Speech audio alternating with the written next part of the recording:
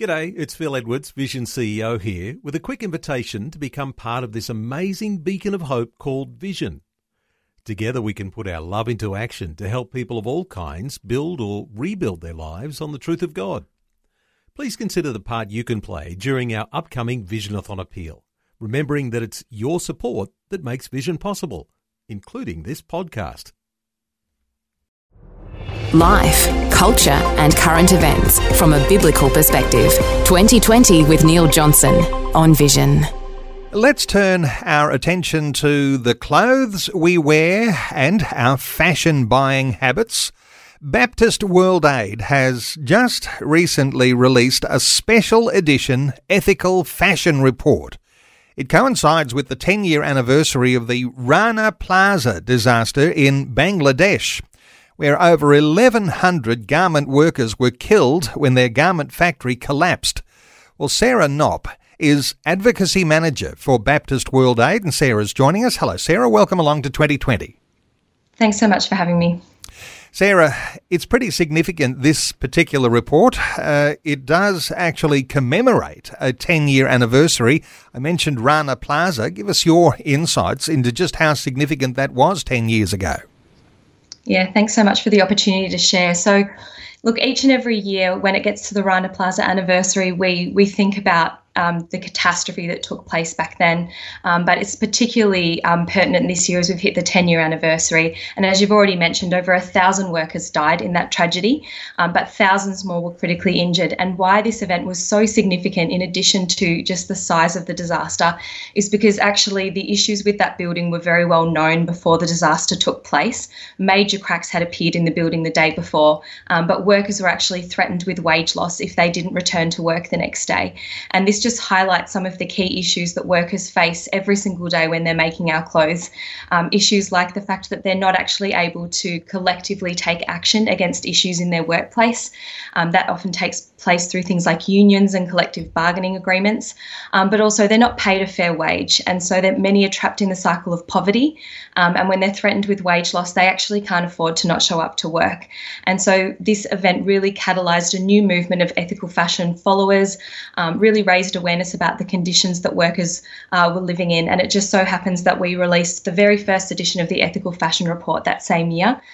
Sarah, 10 years, and when you get a disaster like the Rana Plaza disaster, you might ask, how do you bring a spotlight onto a disaster like that? But all credit and honour to Baptist World Aid, because that was around the time, as you said, that you launched the first ethical fashion report. And the ramifications of what can happen with a report like this are absolutely magnificent.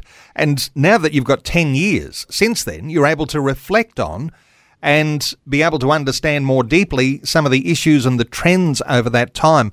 How do you reflect on that 10 years? Yeah, look, so as you've mentioned, we released our first report in 2013, and in that report we surveyed and assessed 41 prominent fashion companies at the time. This report has continued to grow over the last decade, and last year we actually assessed 120 large Australian and global fashion companies, and so we have incredible insight into what's happened over the last decade. So 25 of those companies we've actually assessed consistently throughout the last decade, and it's given us some real insight into what has changed positively within the industry and what benefits our workers have experienced. But disappointingly, there actually has been a lot of lack of change for garment workers. And so I'd love to share some of those insights if I can. So, when it comes to wins for garment workers, there's been some really well-known wins. So the ILO actually found that as of recently, there's no evidence of child labour in Uzbekistan, and that's an issue that was really well reported on, and a lot of organisations like our own campaigned for child labour to be removed from the Uzbekistan cotton trade. So that was a really big win over the last decade. We also know that following Rana Plaza, a Bangladesh Accord was introduced and subsequent international accords, and they have also resulted in some good safety issues being addressed for workers in garment factories in Bangladesh, but not all safety issues, and certainly not across the board for all factories. So, but they're regardless some really great wins. Some great wins in there, but you've got this 25 companies. They've been assessed over this past decade, but that represents something like 600 brands. Is that the case? And these are brands that we might see when we're shopping at a department store.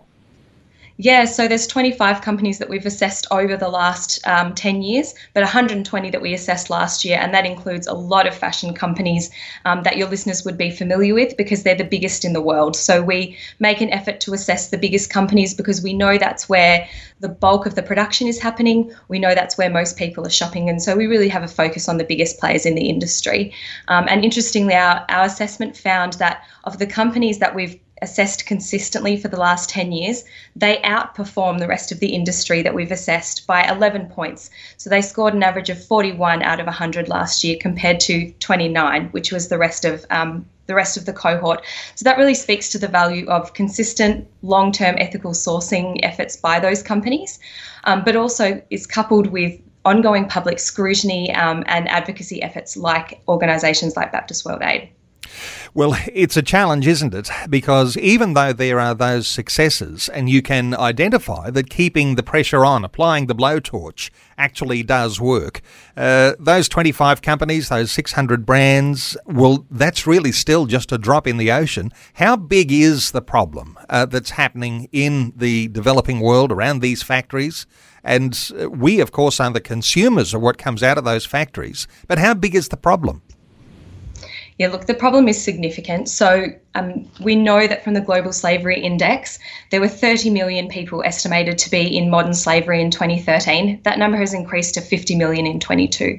So despite the fact that we've seen progress in areas like companies implementing policies and commitments to do better, and also in making more effort to trace their supply chain, we know that there are still huge gaps that need to be addressed within the industry, particularly around addressing modern slavery issues.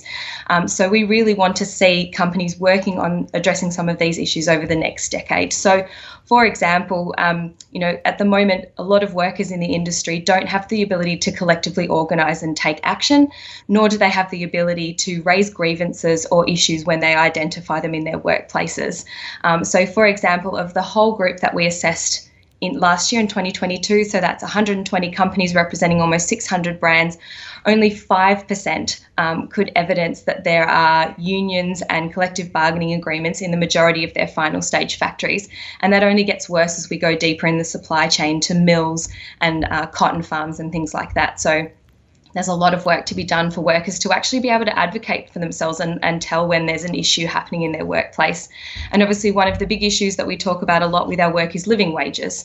So without being able to be paid a living wage, workers can't afford the basics in life. So housing, clean, safe drinking water, food, being able to give their children an education. And so, again, even by 2022, the companies that we assessed, only 4 could evidence paying a living wage at more than 25% of their final stage factories. So there's still a lot of work to be done around giving workers a fair and safe workplace and paying them a fair living wage. A lot of people like to complain about trade unions, but when you put it like that and the need for collective bargaining and even trade unions in these developing nations, when you talk about how much an individual gets paid or what sort of safe conditions they're working under, those sorts of issues come to the fore, and those unions certainly going to be very important. I don't know whether Baptist World Aid can help make those sorts of things happen, facilitate those sorts of things. Is that something that sort of happens somewhere on the side of what you do?